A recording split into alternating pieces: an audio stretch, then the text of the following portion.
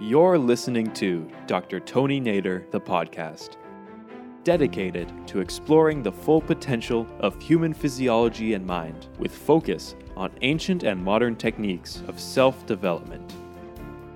Spend some time with Dr. Nader, who is leading the way in the science of consciousness, and begin your journey to better understanding the relationship of mind and body, consciousness, and physiology right now. In this episode, Dr. Nader explains that one of the many ways the Veda is expressed in its full value is through a story, the story of Ram, the story of the Ramayana.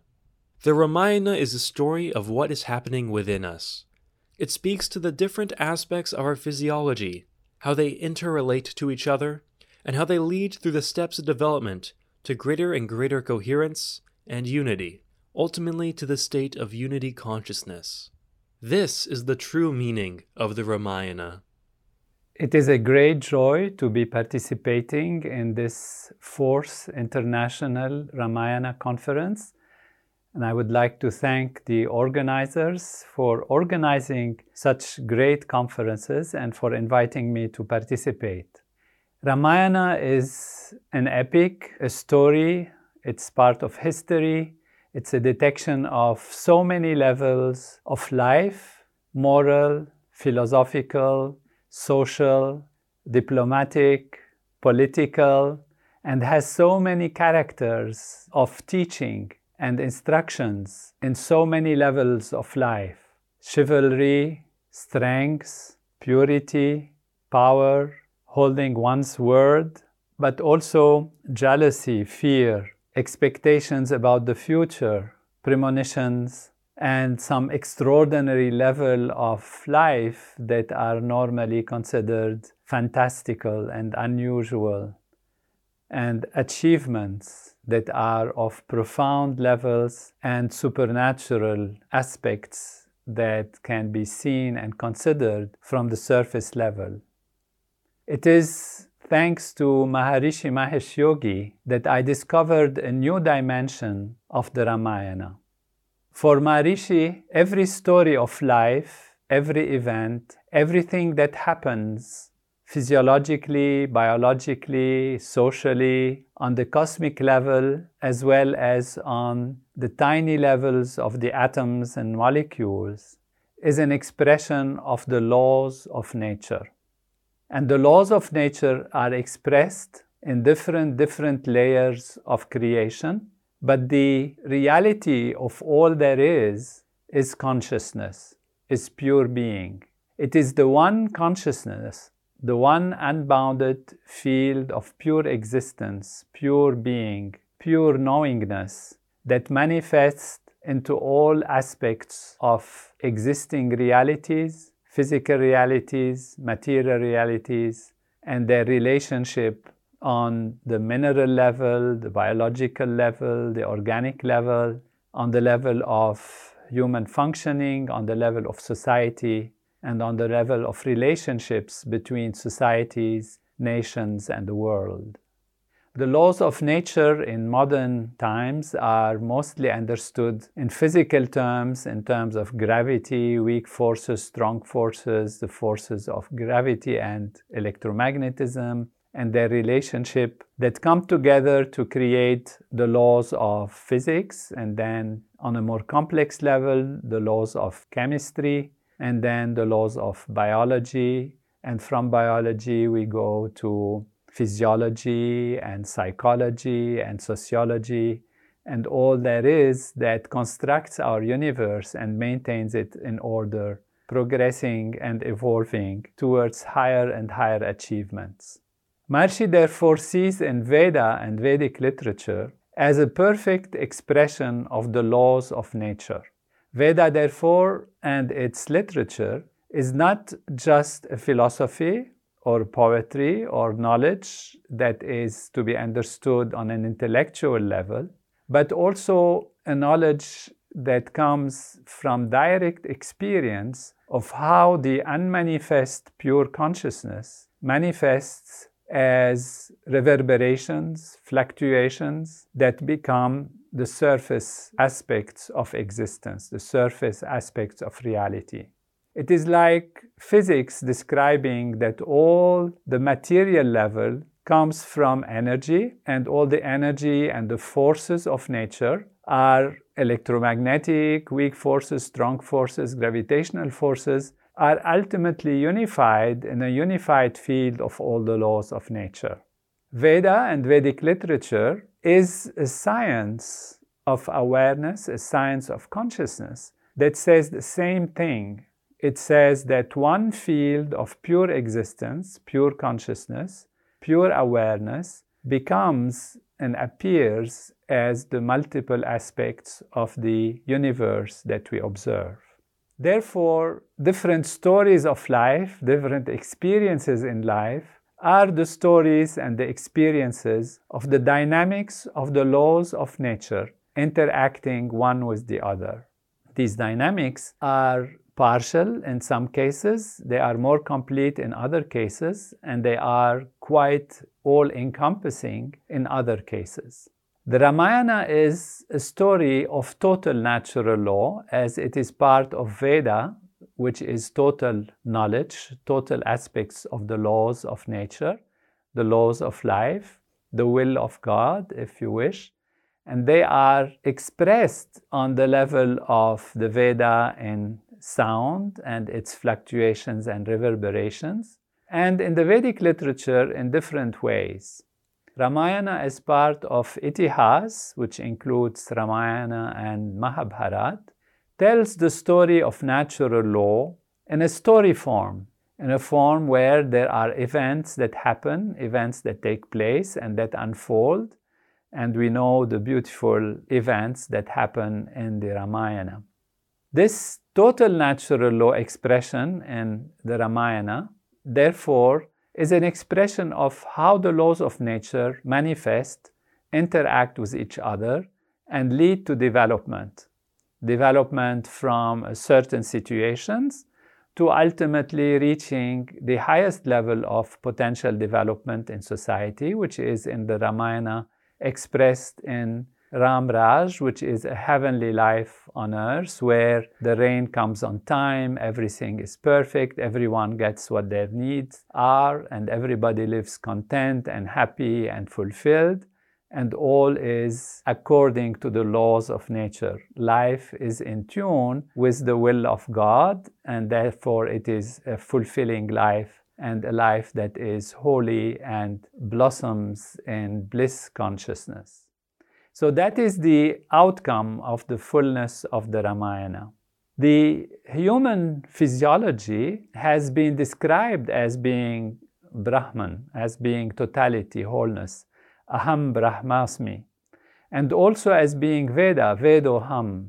That reality is not only truly expressed and beautifully expressed in Vedanta and the Vedic literature and Veda, but also in many aspects of all literatures of the spiritual knowledge and religions and different belief systems. For example, in the Bible, it is said that humans are created in the image of God, which means humans contain wholeness, are an expression of wholeness and of totality.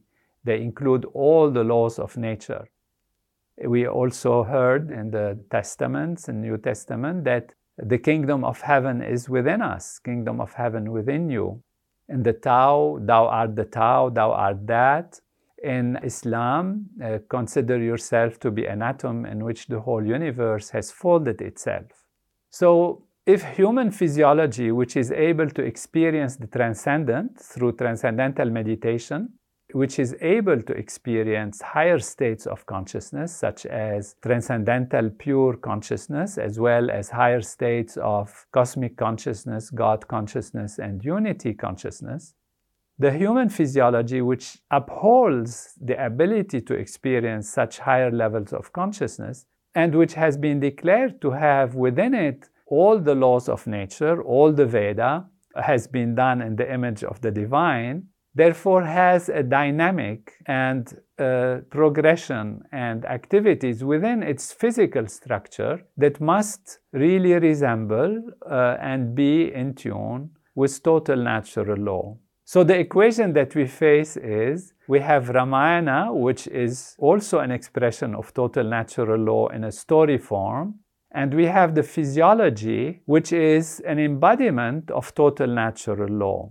So Maharishi guided me and inspired me to see the relationship between what is happening in the Ramayana and what happens in the human physiology, how the human physiology develops, and how it reaches levels of awareness that are on the level of heavenly life, on the level of bliss consciousness, total moksha, liberation, and fulfillment. And this is indeed what was my joy and astonishment to discover, and that is that all the characters, all the events, all the places, the rivers, all the aspects of kingdoms, relationships between husband and wife, between a king and the subjects, between mothers and their children, fathers and their children, between the kings and the rishis and the forests and what happens in the forests, and the relationship between factors that are out of balance, such as fighting rakshasas or building bridges and then having the loss of certain values and then recovering them. All of these values are actually available in the human physiology. And it is possible to trace the story of the Ramayana as it is recounted, as it is told, as it is recited in the Vedic text of the Ramayana, through the story of the development of the human physiology. And we find here interesting categories and interesting places that actually really can be found in the physiology. Starting from the higher values of the leadership, which is described as kings and Ram and the brothers of Ram and the kingdom of Ram and the father of Ram, Dasharat, and the mothers of Ram, we find that these higher values are in the higher parts of the nervous system, such as in the cortex, where there is the leadership of the activity of the physiology, and where we see consciousness most expressed in its highest form, and where we have anticipation of the future and planning, decision-making. But this part develops from childhood into adulthood and into higher states of consciousness. This part, as well as the whole physiology, goes from the birth and then child development, balancing the physiology, and then going into higher states of consciousness ultimately. And this is how the Ramayana unfolds. We can see that from the time of the birth of Ram, there is that rulership, but it is not ruling over the entire kingdom. It is ruling over certain parts and patches, and things are not completely balanced yet. It's the same as the child trying to walk. And then there are rishis that come into effect, such as Vishwamitra, guiding the young Ram to be balanced and to be able to use the bow and arrow and look properly and shoot the arrow properly. And we see that this is the way the child gets developed and gets balanced and gets to shoot the arrows properly. The arrows and the bow of Ram, which is very important in the story of the Ramayana, is the nervous system through the vertebral column, which looks like a bow, and the arrows are the nerves that come out of the vertebral column and that shoot electrical impulses, which means make the whole physiology function based on their output and also on the detection of what is happening from the outside.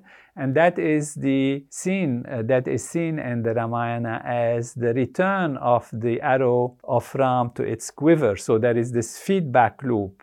It is said that Ram, when shoots an arrow, the arrow goes, achieves the purpose, hits the target, and comes back to the quiver. There is that feedback loop that is happening.